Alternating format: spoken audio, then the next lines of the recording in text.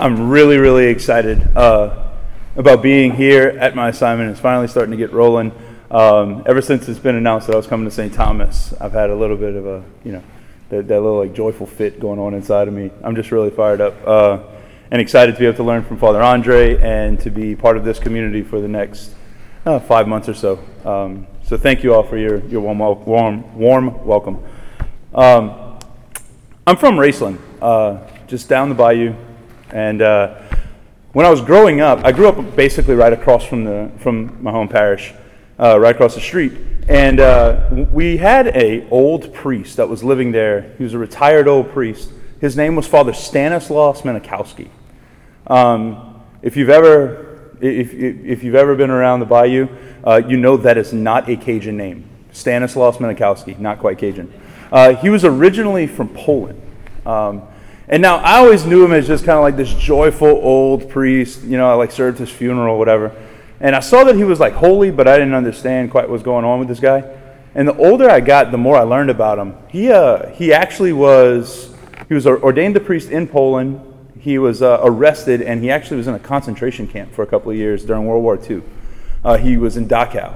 He was freed from there, and then he ended up finding his way to the U.S., was a pastor in Bayou Blue, and then found his way to retire in Raceland. So he went from Poland to Raceland. So like, this guy, like world traveler, right? One thing I'll always remember about Father Minikowski, no doubt I'll take it to my grave. He had one homily. Like, it didn't matter what the readings were. It was a Christmas homily, it was an Easter homily, it was a funeral homily. He had the same homily. And that homily was, you have to love your mother. Very simple, very plain. Love your mother. 3 words. And that's what he kept it at, was just love your mother. Love your mother. Today we read in the scriptures of 2 stories of Elijah and Jesus doing exactly that. Loving a mother. In Elijah's case, Elijah, just like for a little background on Elijah, he was the greatest prophet. Jews would have known this guy as like the top guy. Jeremiah, Hosea, Elijah was the guy, right? He was the one. So he was the greatest of the prophets. And we hear in the first reading basically like his greatest highlight. Like, this is the moment where they knew that this guy was a boss. Like, he was the guy. He raises somebody to life, like a dead guy. He makes him alive again. That's pretty strong. Like, you got a pretty strong point on your resume right there. So there's a detail though about him bringing this guy back to life that I think we need to break open. Because it doesn't just say that he brings a person back to life. Like, that would be awesome in and of itself. But there's a deeper meaning. This guy was the only son of a widow. What does that mean? In a Jewish context, the only son of a widow, and he dies, that woman is like in a hopeless spot. Because in a Jewish context, a woman needed a man to provide for her. Otherwise, she wouldn't eat. Like, she wouldn't survive. She couldn't work. So she doesn't have a husband, and now her son dies. So like, socially, she's in a hopeless spot. She's in a helpless spot because she's completely at the mercy of the people around her. So that's on the social level. But like, on a deeper level, a woman just lost her son. Like, there's a weight in that. If you've ever talked to anybody that has lost a child, it is like the most unnatural thing to bury a child, to bury your own child. A woman lost her son. So not only is she in this pit of despair and desolation and darkness, but she's also in a hopeless spot. That's where Elijah meets her. Elijah meets her in that. And she looks at Elijah and says, well, what can you do for me? Like, you're a man of God. What can he do? So what does Elijah do? Elijah reaches out to her and basically on behalf of her prays to God for her son to come back to life. He goes through this little ritual and pleads and petitions God, please give this man life again. And he starts to move. and he gives the son back to his mother. So this story, when we read the gospel today, this story is going, like, Jews know this story. They understand everything that's going on in this story. All the levels, all the nuances, they've got. And then steps in Jesus. Jesus does this before a crowd at a funeral. It's a very public space. Same concept. Only son of a widow. He's died. What does he do? He looks at the son and he says, "Young man, I tell you, arise." And the dead man comes back to life. Now, that would be impressive enough to like hint back that, hey, look, I'm like Elijah. But no. He does something, there's another detail that makes him a little bit greater. In a way, he breaks Elijah's record. Like, he becomes a little bit greater than Elijah. Because what does he do? He doesn't plead and petition to God. He just very directly says, "Young man, I tell you, arise." Elijah has to rely on God to do, do the actual thing. Like, Elijah has to ask God, please help them out, and then God works. Jesus, on his own authority, says, "Let it be done. Tell you, arise," and brings the dead man back to life. And the Jews recognize that Jesus is he's not just pointing and saying, hey, like, I'm like Elijah. He's saying, I'm better than Elijah. I'm greater than Elijah. I'm the one Elijah prayed to. I am God. And the Jews recognize it, because how do they respond? The crowds that are around them at this funeral, what do they say? We just sang it in the Alleluia. "A great prophet has arisen in our midst." This is what the crowds are saying around this situation, around this miracle. And also, God has visited his people. Like, a greater prophet than Elijah has arisen. God, you are here now. They're recognizing the divinity of Christ right there before them. So Jesus gives a widow who's just lost her son a son. He gives the son back to his mother. I can't help but think the first reading in our gospel today point us to another situation where this happens. Where at Calvary, Mary stands, a widow, having lost St. Joseph earlier, and watching her son be killed. And what does Christ do from the cross? He looks at her and says, "Woman, here is your son. Son, here is your mother." John Paul II had his papal crest. Every pope has a crest. And on his crest, he had a cross, and on one side he had an M, and on the other side it was blank. And somebody asked him one time, was like, "What's this supposed to be?" And he says, "It's Calvary. It's a scene of Calvary. The cross is Christ on the cross, and the M is Mary." But then they're like, what about this blank spot? And he says, that blank spot is because you're supposed to stand there. In the gospel, they don't say, whenever John's writing his gospel, he doesn't say, "I was there." He doesn't say John the beloved was there. He just uses the words beloved disciple. And I can't help but think that that's supposed to be for all of us who are the beloved children of God, to stand in that place.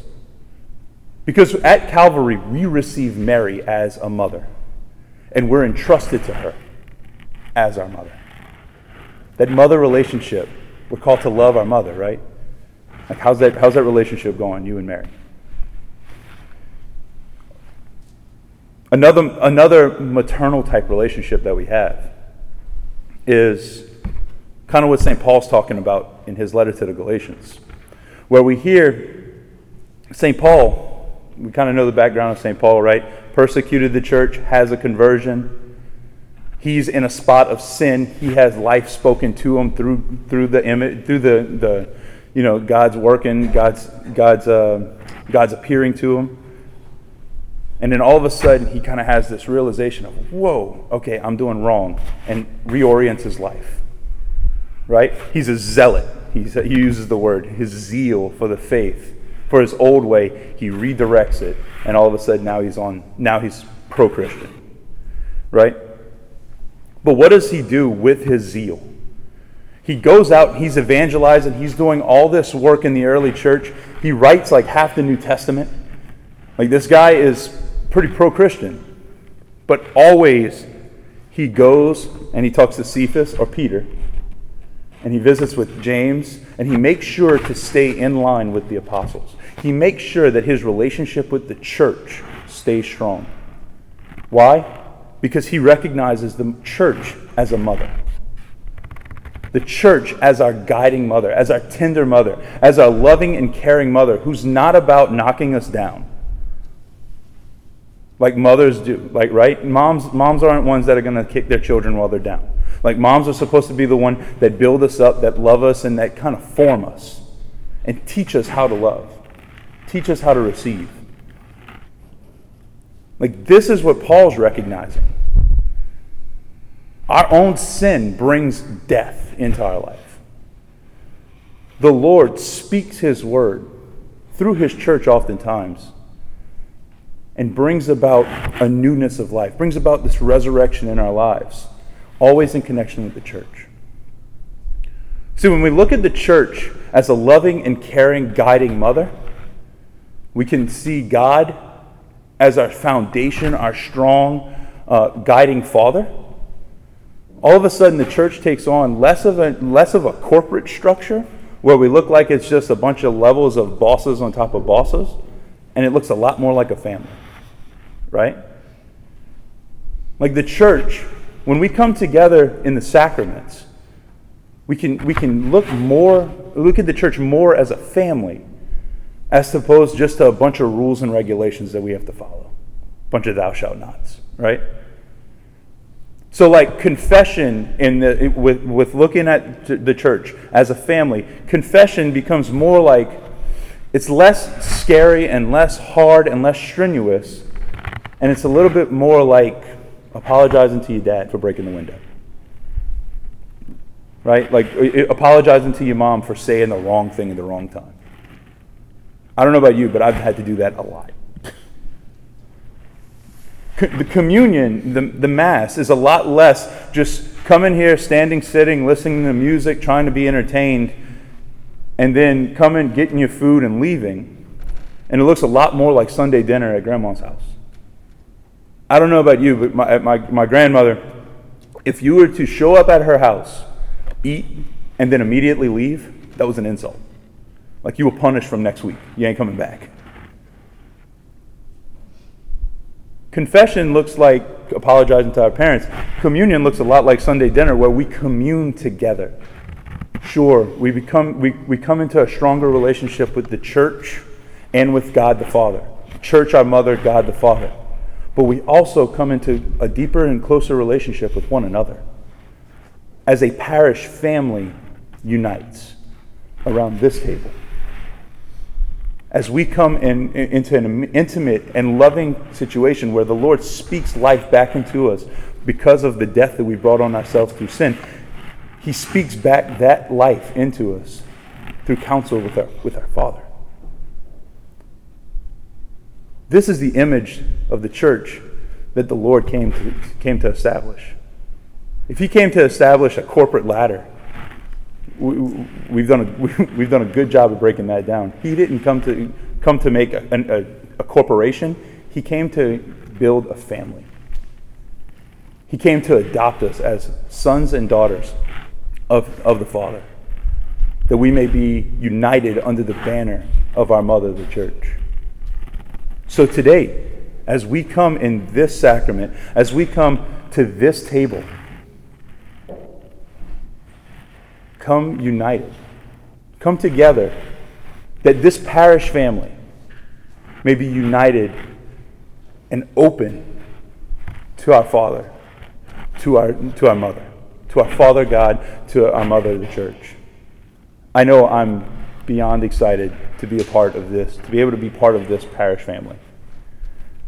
Like, I am truly joyful to be able to step in for a short time and be a part of this parish family. And I know that we're under the guidance of a good Father. But I pray and I hope that as this family grows together tonight in this Eucharist, that we may commune with one another, we may commune with God the Father, and we may continue to reverence and invest ourselves and to the church, our mother.